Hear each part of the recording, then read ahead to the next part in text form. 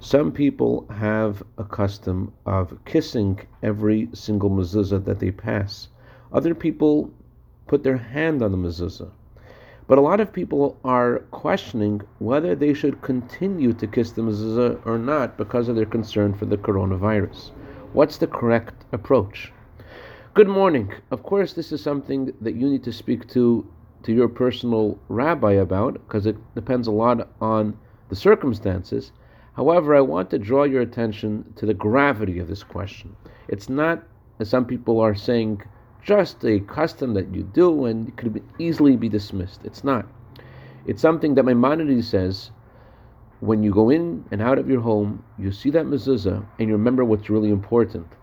And not only that, it's something that the Jewish people have always done to express their love for God and His commandments.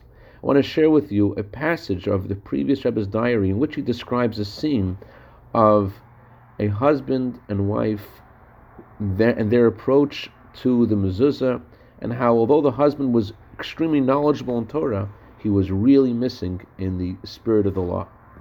I remember, said Moshe, when I was 3 years old, twice a day, when I got up in the morning and when I went to sleep at night, my mother would lift me up to kiss the mezuzah, and tears would roll down her cheeks. My mother was diligent to do this every single day.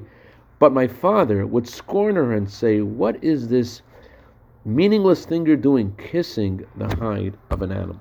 I just want to point out, it's not just kissing the hide of an animal. It's the way we express our love for God, and it has tremendous meaning. And that's why this question deserves an answer. I dedicate a minute of Torah today to Rabbi Mrs. Yossi and Shoshana Reber in honor of Shoshana's birthday today. May you have a year of bracha v'atzlacha b'gashmis v'ruchnius. Have a wonderful day.